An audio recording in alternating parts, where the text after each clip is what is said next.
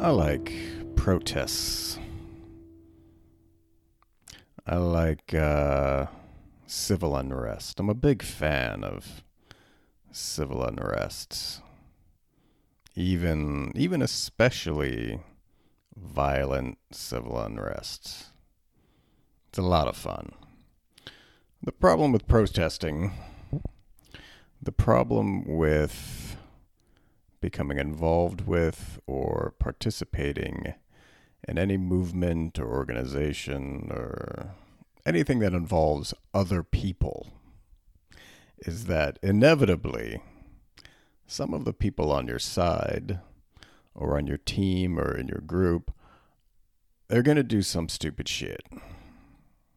Like maybe you're a white person from the southern United States and you're concerned that your local government has decided to take down some statues glorifying Confederate heroes. Now, maybe you don't consider yourself a racist, but you really feel those statues represent a part of your history or heritage. You know, don't worry about the fact that America's less than 250 years old and barely has a history. Or maybe that's why you're so attached to those statues. You know, that's the only history you've got. And you don't want to see it taken away. And you didn't get the memo that those statues were put up specifically as propaganda to support Jim Crow laws. So you decide to march in protest the removal of the statues. And then some fat, sweaty internet Nazis in polo shirts toting tiki torches, they roll into your town, start chanting blood and soil and ranting about the Jews. And you didn't sign up for that. What the fuck do Jews have to do with Confederate statues? Nevertheless, you are now on the side of the idiots. It's not your fault. Some asshole showed up and took advantage of the media coverage to push their agenda. It's not even really your fault that you're confused about the difference between history and propaganda. Because governments throughout history have subverted historical events to prop up their own regimes. That's the pervasiveness of propaganda. You know, how are we all supposed to know the difference between, real news, fake news? You have to do the work yourself, and no one has time to do all the work on every news story. But now you have to live with the memory or bad taste in your mouth. I don't know if that's really emphatic enough, but basically you've got to, in the corner of your minds for the rest of your life, unless you're successful in blocking it off, you've got to live with the fact that you supported the wrong side of history, despite your initial intentions. Whatever the wrong side of history really means. I'm doubtful any accepted historical record has ever been morally correct or impartial. Maybe you are a white who's been upset by the murder of George Floyd and all the videos of police brutality since Rodney King. Or before. I mean, I've seen clips of, the civil rights protests and riots from the 60s. Rodney King is Generation X, so Rodney King is probably the first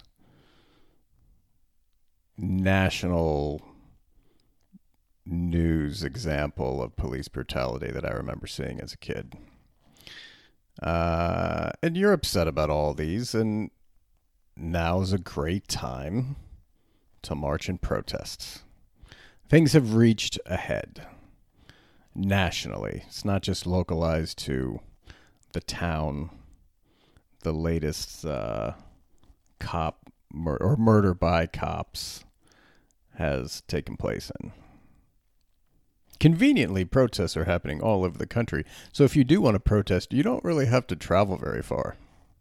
It's happening in every major city, hundreds of small towns people live in. So you march. And at some point during the march, thousands of people all around you start kneeling. And so you kneel. You comply. Why not? Taking a knee has become a powerful symbol. It almost brought down the NFL. It's a particularly apropos image after the murder of George Floyd. But then, a bunch of fucking Richie Rich white kids who feel especially guilty right now about only growing up with other white kids, only going to school with other white kids.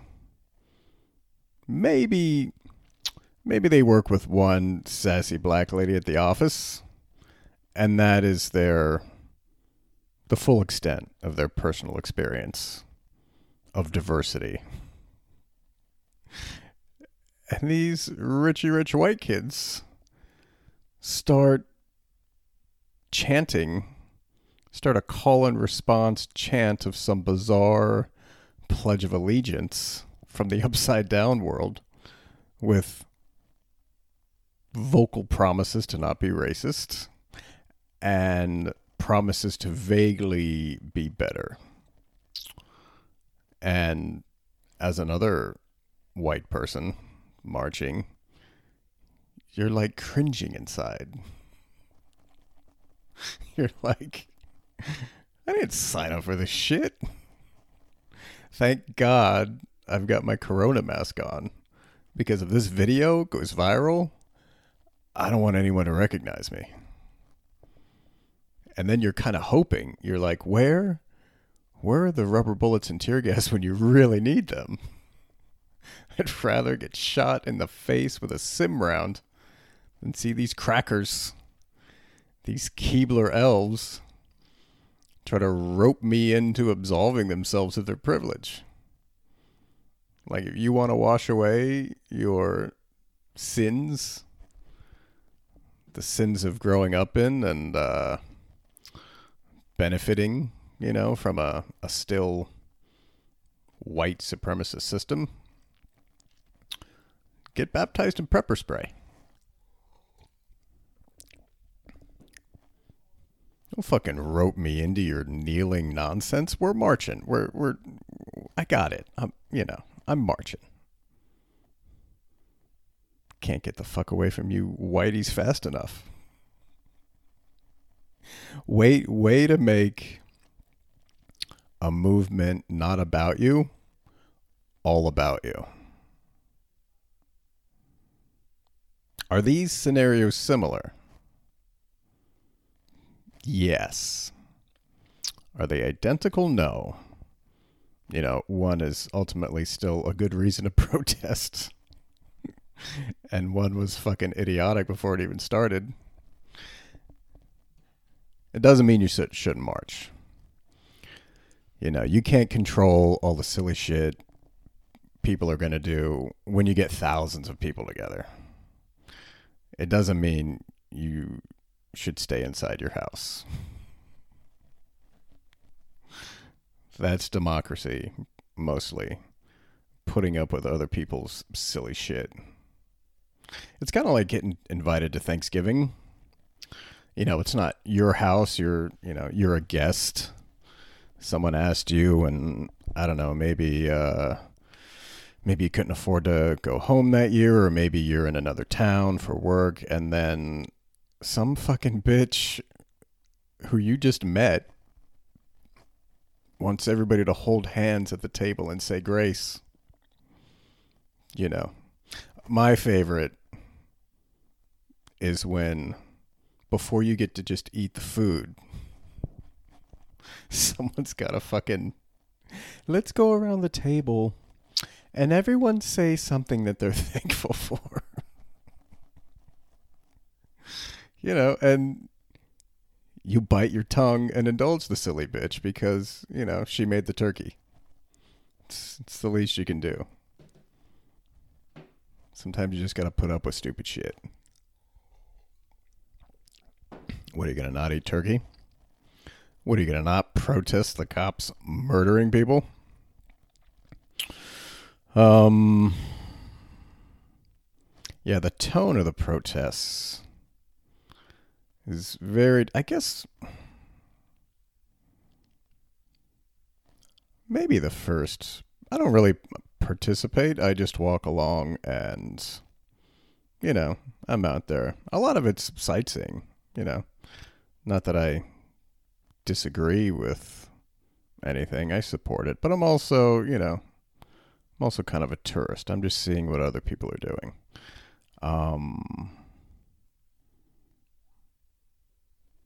Although this one, what I like about these protests, the tone is different than the Women's March.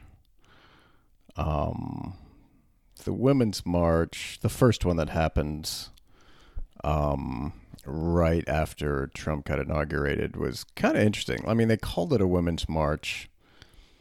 It didn't really, was really an anti-Trump march is what it was. And mostly I just went because I live in D.C. and I can just walk out my door, walk a couple blocks, and oh, there's 500,000 people. That is what 500,000 people looks like. That's mostly what I wanted to see. Yeah. And that one didn't seem to have as much anger as this one does. That march was pretty chill. The first Women's March. I didn't go to any other ones because, I mean, I don't know. They tried to make it a yearly thing. You know, you can't keep recreating or reproducing things. And then, you know, the Women's March was kind of, as far as being a march for women, it was kind of doomed to fail before it started because no one could agree on, everyone, you know, it's like a tax bill. Everyone kept trying to, like, put forth their own separate agenda. And then, you know, the organizer of the Women's March, they want to keep out certain other groups of women. Like there were women who wanted to march who were pro-life, and then they tried to keep them out. And it's like, is this for women or not? No, we only want specific women. And then it quickly became just the white women's march. Sort of. And then the organizers of the Women's March, I think it was a couple black ladies and a Jewish lady. They got in some sort of anti-Semitic argument. Like the black women started quoting Farrakhan, and the Jewish woman was like, "Oh, you can't. I'm not down with Farrakhan." And then they split off and tried to make competing women's marches, and yeah, they couldn't just stay on task. It couldn't just be, hey, for women. Again, you know, sometimes you got to put up with other people's silly shit. Not that you have to put up with anti-Semitism, but, you know, everyone's going to try to make it about their own personal shit. Like, there was one protest I really wanted to go to, and I didn't. And that was the Standing Rock. Standing Rock, if I remember properly, this was, I think it was after Trump was elected, but before it was inaugurated. So Obama was still in office. And the, I don't remember where it was. It was like North Dakota, South Dakota, somewhere around there. And then, you know, some oil company was trying to put a pipeline near some Native American land, like a reservation. I think it wasn't through the reservation, but it was near it. And the Native Americans who lived on the reservation were like, fuck that. Your pipeline's going to spring a leak and, like, you know, contaminate all of our land. And then, so there were people protesting. And it was a big lefty protest went out to kind of stop work on the prop line, on the pipeline to occupy the work site. And then, and I was kind of following it, and I'm like, well, that's fucking bullshit. Like, move the pipeline. Or don't build do we need another pipeline? Like, fuck the pipeline.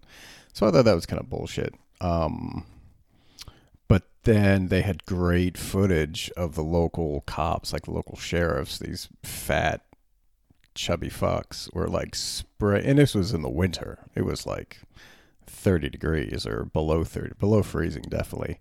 They were turning water cannons on the protesters, in these freezing conditions.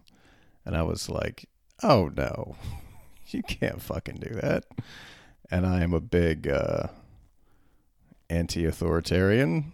I try not to actively dislike every cop I see, but I see the uniform, it sets me off. I'm like, well, maybe they're a nice person, but then I also think, like, why the fuck would they want to get $40,000 a year in order to prosecute their own fellow citizens also? I try not to immediately think cops are pieces of shit. Although it's hard to when all the video comes out. You try to tell yourself, maybe that's an isolated incident, and, the media does like to, blow things out of proportion for ratings and blah, blah, blah. But then it's like, incident after incident happens, and it's harder and harder to, I don't know. Not that I ever want to make excuses for the cops. I just try not to rush to judgment and hate somebody when I haven't met them. But I see a uniform and I immediately want to not like you. Despite the fact that, I wore a military uniform for 10 years. I see someone in a military uniform now and I go, fuck that guy. So I'm watching these, these cops turn water cannons on protesters. And I'm like, oh, no. So more than the, blatant disregard of, private property, which I assume an Indian reservation is, that I disagreed with. I'm not necessarily always on the side of, Native Americans. Just for that fact, I don't have the white guilt towards, what my ancestors may or may not have done to Native Americans. Most of my ancestors, the Native Americans were pretty much wiped out before my ancestors got to this country. But yeah, it's hard for me to muster up white guilt for that when that was, I don't imagine Mongols feel sorry for all the shit Genghis Khan did. I think they're actually proud of it. I'm definitely not proud. I think Genghis Khan is still a national hero in Mongolia. I'm definitely not, proud of what my ancestors may have done, but yeah, I'm not hanging my head in shame. It's hard to feel guilty about stuff that happened in the past, but, they are Americans and they have some lands, and for the government just to put a fucking pipeline through, I'm like, yeah, that's bullshit. But then, when you have images of cops and protesters, I'm pretty much always on the side of the protesters.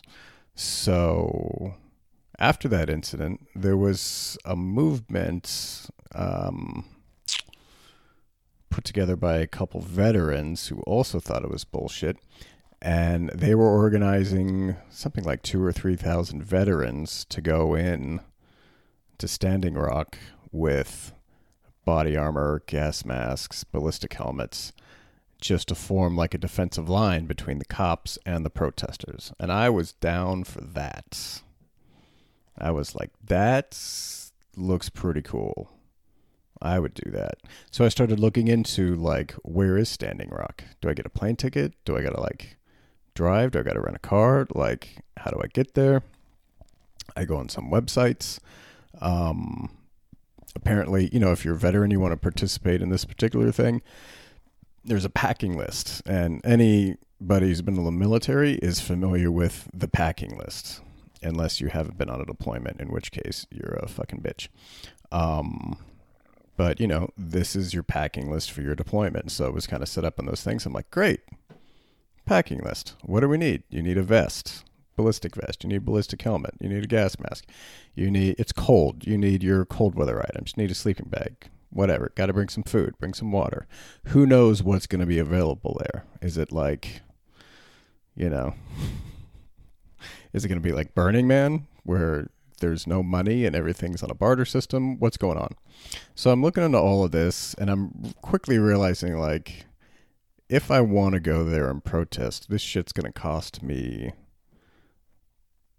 probably somewhere between $3,000 and $5,000, not counting all the work I miss, because I'm self-employed and, I'm not on a salary. I can take time off anytime I want, but I'm not going to get paid for that time.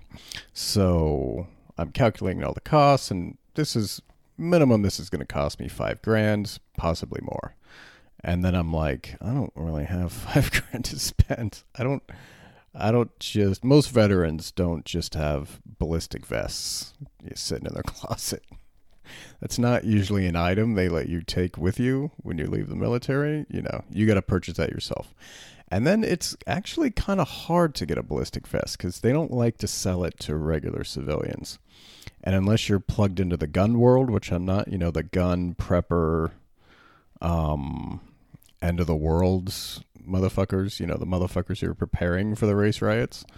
So I'm looking online, looking at how to get a ballistic vest. Most places are telling you have to be like law enforcement to get one. But I'm like, how do you check? Ballistic vests are not cheap, the cheapest ones, I think, were maybe $400 or $500. But when you're getting a ballistic vest, you really want to get the cheapest one. And hopefully the cops are just going to be shooting, paint rounds and rubber bullets, but who knows? I'm sure a cheap ballistic vest can shrug off some rubber bullets, but. And then the helmets, that's a whole other thing. Gas masks are hard to get, and they're pretty, if you want a decent one, they're pretty pricey. I think the cheapest gas masks I found were like old stock from Soviet bloc Czechoslovakian weapon stores. I think you could get like a cheap Soviet made gas mask for under $100. These a 30-year-old gas mask. So yeah, this quickly started, just going to this protest quickly became like an expensive, time-consuming proposition. And I was kind of like, I don't really know if I can go do this thing. Plus, I got to work, I still got to make money. I didn't have a lot of savings at the time. I don't know if I can take this much time off just to indulge whatever sense of righteousness I was feeling about watching a video. But I didn't also want to not go just because that's the whole point, If you're going to protest something or be a part of something, you should make a bit of a personal sacrifice. And it would have been a bit of a personal sacrifice. Not even counting maybe I get frostbite or, I lose an eye to a rubber bullet or something like that. Just the financial and time commitment. So I didn't not go because of that. I didn't go because maybe a day or two later, there was another video. A bunch of veterans had already arrived. The local cops were upset, as they should have been. That was the whole point. Upset that all these, war veterans showed up. They tried to accuse them of of being militarized, which was funny because they have like vests and helmets on. And then I guess one of the leading veteran guys was like, "Hey, we don't have, you guys have guns. We don't have guns. You know, we're basically just turtles out here. We just got, you know, a shell in our head, a shell in our backs, and a gas mask. You know, we don't have any fancy attachments to anything." And then there was a point where veterans got into a tent with the leaders of the Native American tribe, and then suddenly all the veterans like are kneeling, and then one of the guys in charge or organizing the veterans like started apologizing for old-timey shit, old-timey Wild West shit, like, you know, like Custer type shit. And then they started crying, and I was like, I didn't want to sign up for this shit. Like, if I had put my life on hold to go there for a couple weeks to go help out, suddenly I'm going to be roped into this. Like, this isn't this demonstration of what? I mean, yeah, it was very weird. And then I decided I'm not going. But I kind of regret not going now. You know, it would have been a cool experience to go. And protest something that I really did not like. And then to let some people, you know,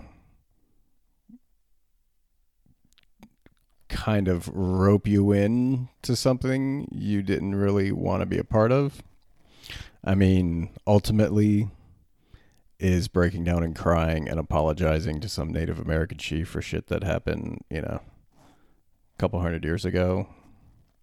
Who cares? It's not. To me, it was a dumb, cheesy moment, but whatever. The cause was still good. So really, I guess is what I'm saying. Like, there have been a few videos of some silly white people doing some silly shit. It should not keep anyone from protesting. It's all right. The broader, greater message is still valid. And I do still kind of regret not going to that Standing Rock thing. Even though some people were doing some silly shit. And I could be fucking wrong. Maybe I'm the silly one for being...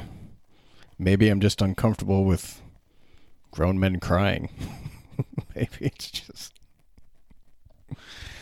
And, you know, I've seen and firsthand and seen some videos of some dumb white people doing some stupid shit, but they're still out there marching, you know, and that's the important part. These silly white people are still nowhere near as dumb as some of these other whites, who I've seen on the other side counter protesting. These fat fucking military / cop rejects who probably failed the drug test and couldn't get in, or, you know, their diabetes kept them from being admitted into some sort of, you know, wannabe fascist organization, showing up in their little towns in Oregon and Washington and South Carolina and Michigan, deathly afraid that Antifa is going to come and murder all the white people. So they just stand out in the streets with their AR-15s waiting for some dreadlocked transgender kid to roll through with a brick. Like, Antifa's not coming to your one-horse town, dude. Why? And if Antifa shows up, and I really haven't seen much evidence of them doing anything in any of these protests, maybe the media is like ignoring them on purpose, which is probably a good thing. I mean, that's how but I doubt it. I mean, the media just wants to create as much drama as possible to get ratings and get for clickbait. But yeah, I haven't seen much coverage of Antifa at all. But the idea that you need an AR-15 to fend off some malnourished, dreadlocked transgender kids, that is the dumbest thing I've seen so far. That shit is way dumber than some privileged white kids kneeling and, promising to not be racist anymore.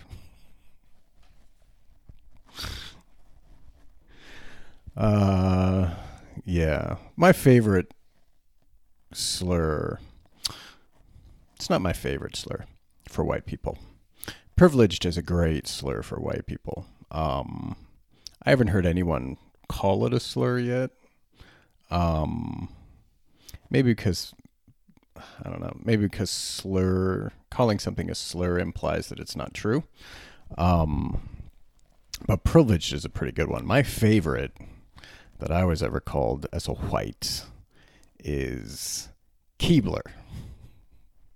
When I was 14, growing up in Berlin, I was a little fat kid, a little long-haired, redheaded fat kid. I looked like a chubby, redheaded girl. That was adorable. But I was getting on a bus. I forget where I was going or where I was coming from. And there were two bus systems. There was the local German bus system, which was great. It was like a Nazi's dream, the way this public transportation system worked. Like, you get a bus anywhere in the city every 10 minutes, all over. You get a train. It was great.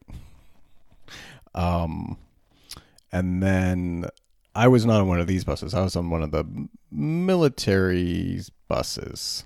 So these were American military buses that really only American military and their dependents could use. And I was a dependent, meaning that I was an Army brat.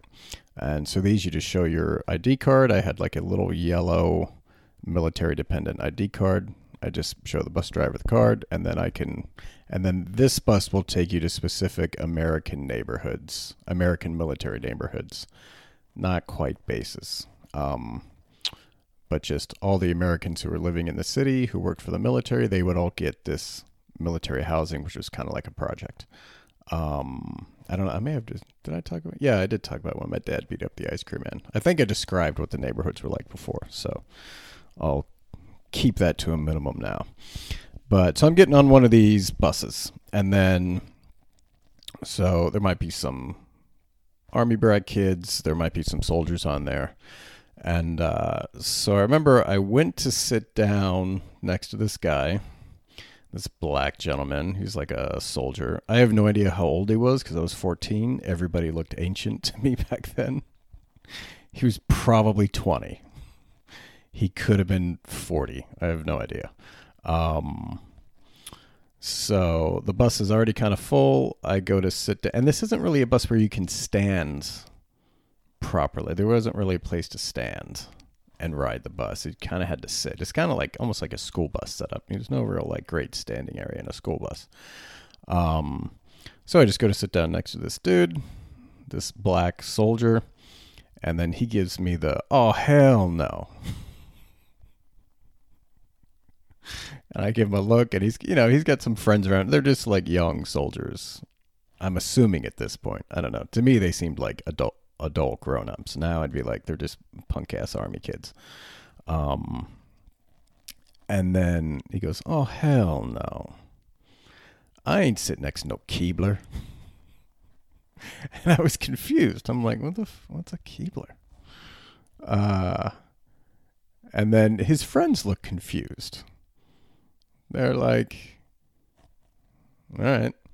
And then some of them, they kind of have this look like, why are you causing a scene? I think this was a guy who just caused scenes, which can be fun sometimes. And so I look at him, and I was a little punk ass kid. I was not going to be intimidated by anybody, even though I totally would got my ass kicked because I was a little chubby, fat, long-haired, redheaded kid. I thought I was punk rock, grunge, heavy metal back then. I was down. I was down to throw down. And I was on the wrestling team. I think this was my first year I wrestled. So I thought I was a bigger badass than I really was. So I'm like, what's a Keebler? And he's like, a Keebler. You know, the motherfuckers live in the tree. And I'm like, are you talking about a Keebler elf? Like the crackers? He goes, any other white motherfuckers that live in a tree? Yeah, Keebler. And I started laughing because it was hilarious. I was like, oh yeah, I get that. That's good. That's better than cracker. Better than honky. Better than peckerwood. I think those are the only three I've heard. And I had to look up peckerwood. Like, apparently a peckerwood is just what they call a woodpecker in the South. And I'm like, maybe that would apply to redheaded motherfuckers like me. I don't know what woodpecker and white person has to do with each other. But anyway, Keebler was great. That was very descriptive. I was very appreciative of that. And so I just laughed and I didn't move. And then he didn't say anything else. And yeah, it was fine. And I was always hoping that Keebler would become more of a thing for white people. But I guess it never spread from that moment. But I would definitely encourage anyone who's not white to start calling white people Keeblers because it's hilarious. Failing that, keep up privileged. Like, Keebler's not very effective. It's funny. I wouldn't say it's very effective, but if you really want to make some white people uncomfortable, keep calling us privileged. We do not like that. That makes us very uncomfortable. Like, I've never really even been called not white privilege. I've had a few white girls say I have male privilege. I'm like, all right, bitch. I'm not taking that shit from a white girl. Maybe a black girl. Not taking that shit from a white girl. But yeah, whenever I hear the term white privilege, I definitely it makes me uncomfortable. I have to, immediately I start coming up with defenses about how I'm not privileged. I start thinking, well, my parents didn't pay for college. I had to join the army, go to college. I didn't get this. I didn't get that, and then I have to stop myself from immediately, defending myself in an imaginary court, an imaginary privilege court. So if it makes me uncomfortable, it's got to make most white people wildly uncomfortable. And so keep it up. Non-whites, keep it up. I'm all for making people feel uncomfortable. Whatever race you are, I'm an equal opportunity, making people uncomfortable supporter. Or Keebler. Because Keebler's fucking funny.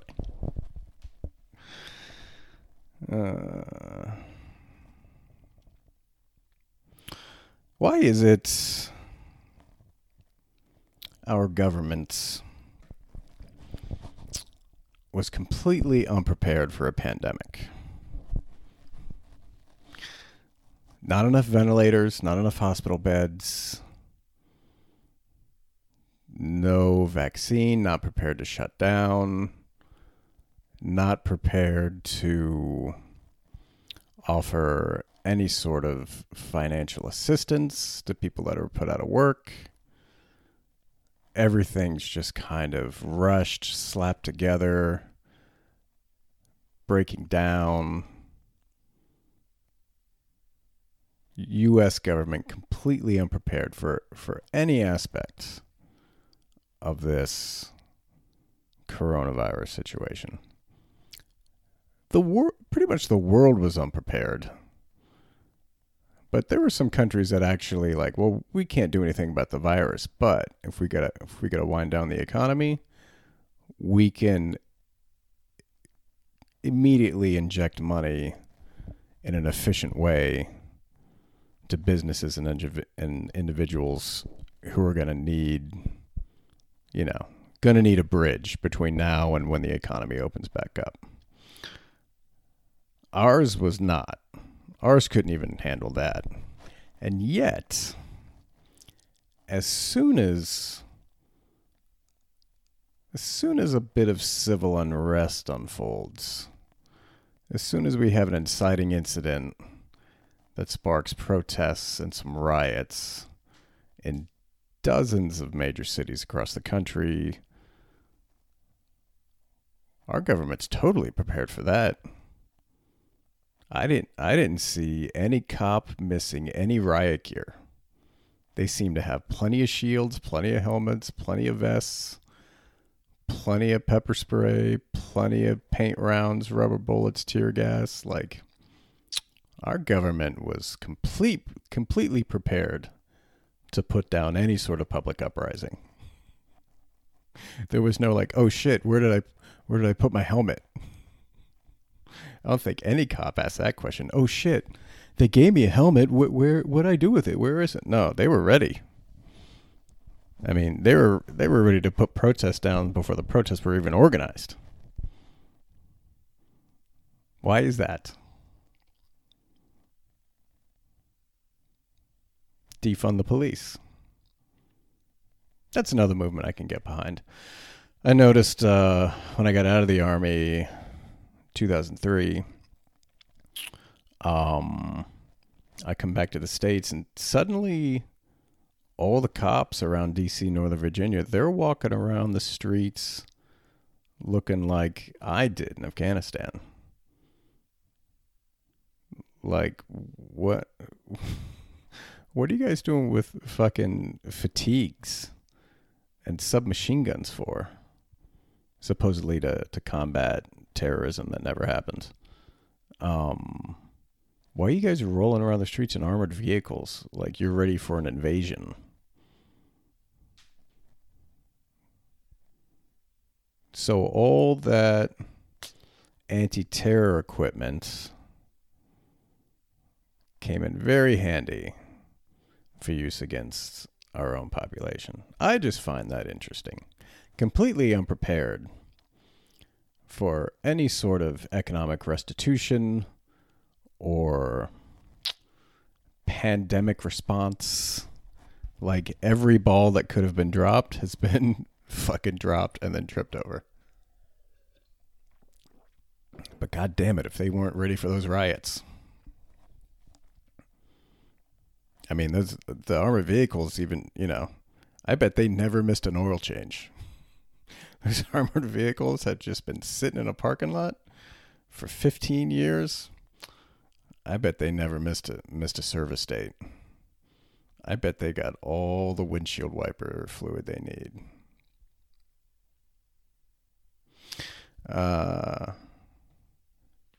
And that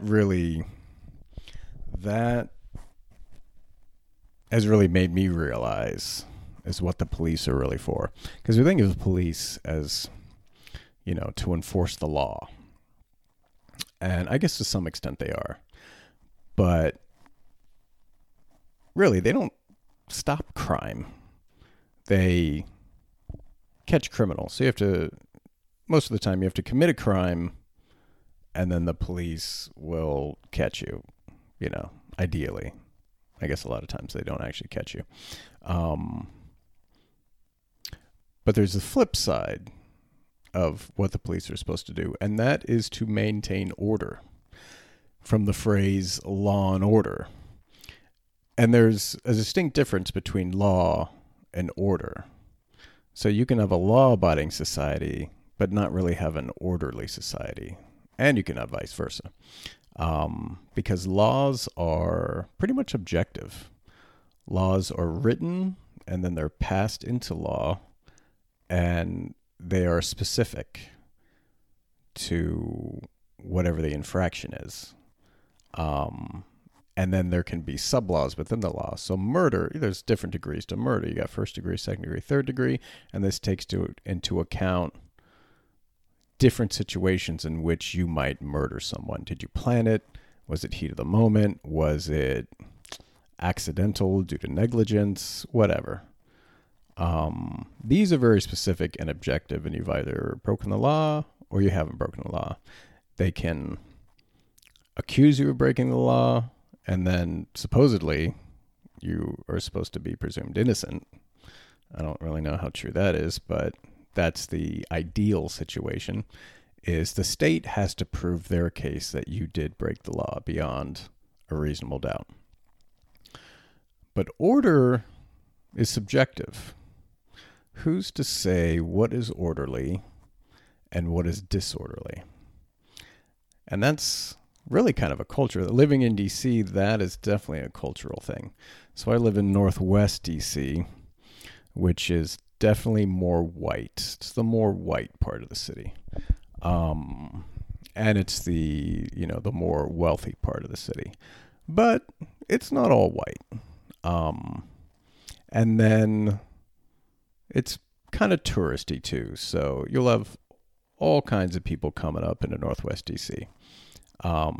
I can't say the same for Southeast DC. I don't know if you have all kinds of people going into Southeast DC.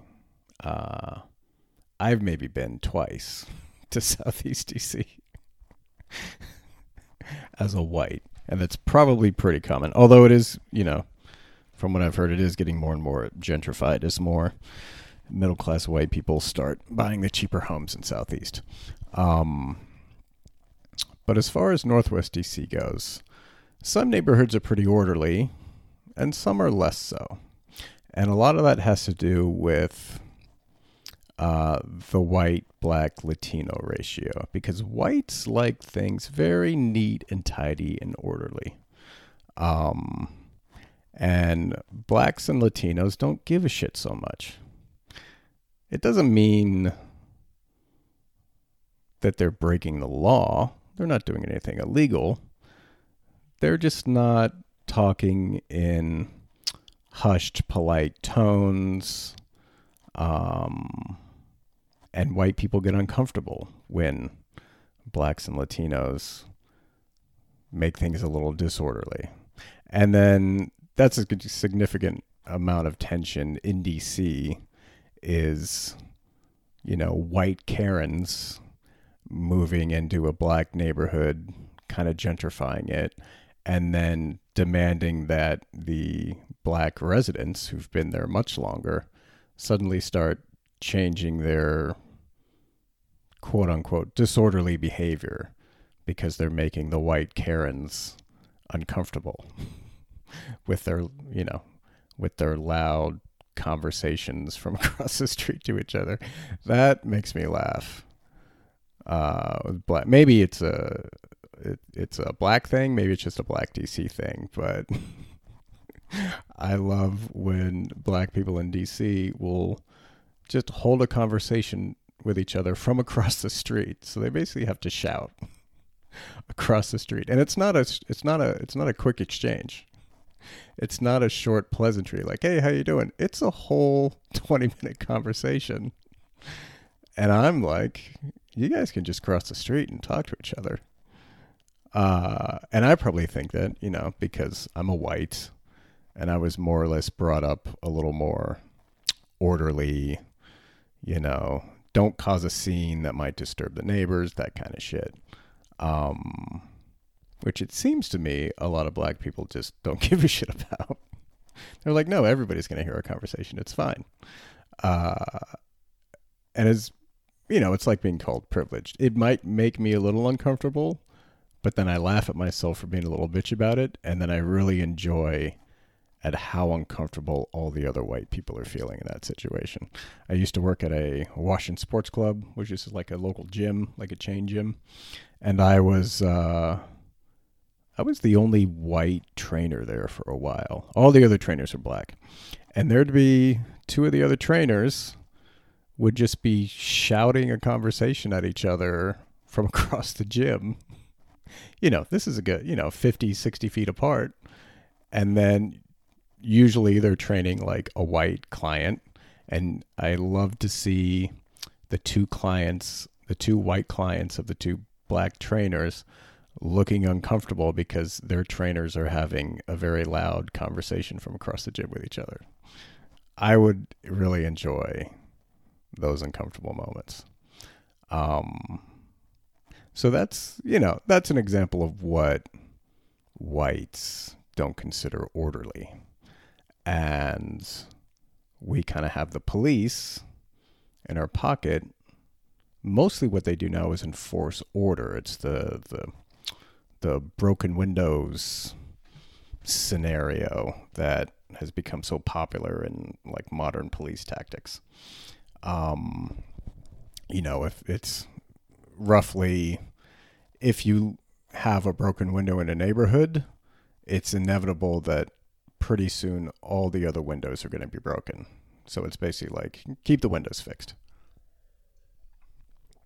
Which may have some merit, it may not, I don't know. But that's become kind of the backbone of modern policing.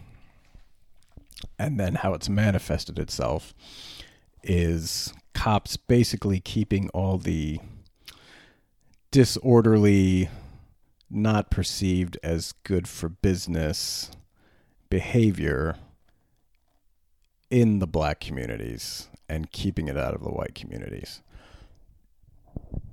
And that's why, people who live in mostly white communities, white people especially, are not going to experience the same amount of police aggressiveness that black people are, or even Latino people are. But I think, from what I understand, black neighborhoods still get it worse than Latino neighborhoods. So that's what I've been learning recently. This difference between law and order. We kind of just say them as the one phrase, law and order. They're the same thing, but it's not the same thing. It's kind of like truth and justice. We'll string those words together, but they mean two separate things. But we conflate them. And now I'm really kind of recognizing things, at least in American society, that is a product of wanting order and really has nothing to do with breaking the law. Like, really, why the cops were fucking with George Floyd and why they ultimately killed him, it's not because he was breaking the law. It's because it wasn't orderly for him to be there. Like, the initial call was for something illegal. He gave a counterfeit $20 bill to a bodega clerk. But really, I mean, if I'd had a counterfeit $20 bill, I probably have in my lifetime and passed it on. I've never had a store clerk catch it, so maybe I haven't. But I assume counterfeiting is a sophisticated operation, and it just ends up, in circulation. So anybody can get a counterfeit $20 bill.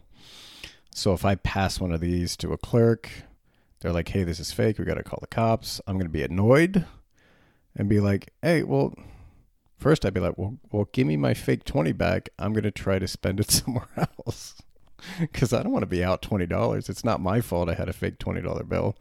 Why should I be the one, why should I be the one left without a chair in this game of musical chairs?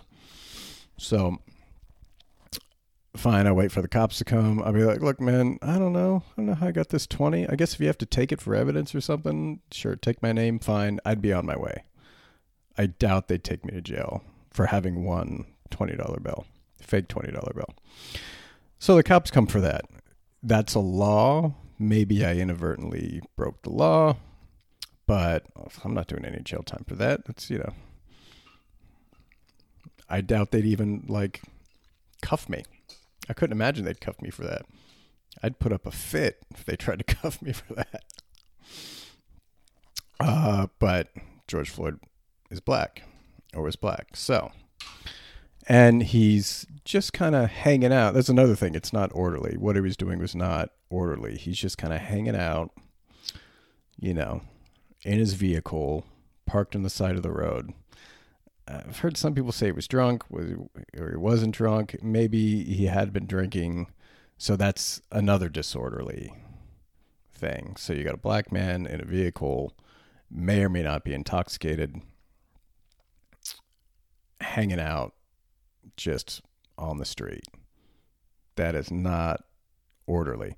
So the cops may or may not have wanted to bring someone in for the legal infraction, for the law part of it. But definitely they got to bring him in for the disorderly part of it because they have to maintain order. That was part of the mandate we gave them. And I am not like trying to absolve the cops at all because they're clearly all pieces of shit. I mean, I think the guys who just stood by and, definitely the guy who killed George, but the guys who were just standing by and not even doing anything, like, they're kind of even worse pieces of shit to me.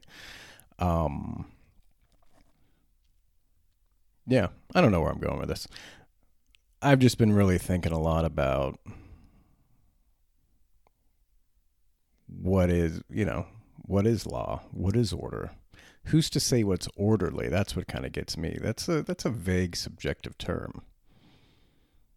And orderly, really, it's pretty fucking boring. I've been to a bunch of all white, orderly, richy rich neighborhoods. They're fucking boring. And they're not as orderly as they pretend to be.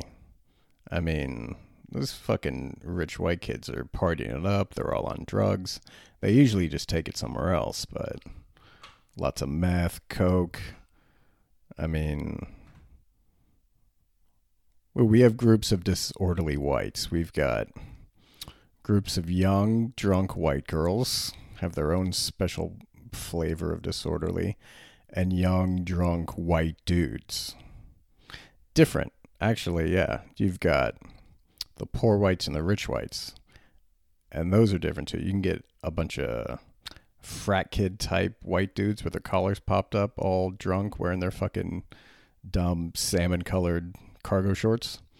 And you can just get some, redneck, drunk, rowdy redneck motherfuckers with, flannel shirts with the sleeves cut off, dressed like lesbians. And girls, you get trashy drunk white girls, trashy rich drunk white girls. Those are your options for disorderly whites. Fucking idiot sports fans are another one. Yeah, so we definitely have the disorderly shit. I guess maybe we just keep it to specific areas, and it's usually not just hanging out on the streets. I guess whites find that appalling. That's why white lady will call the cops on a black barbecue. It might get a little loud. Might get a little rowdy. But it's definitely not boring. I fucking hate barbecues because I've only been to barbecues with white people and they're fucking boring.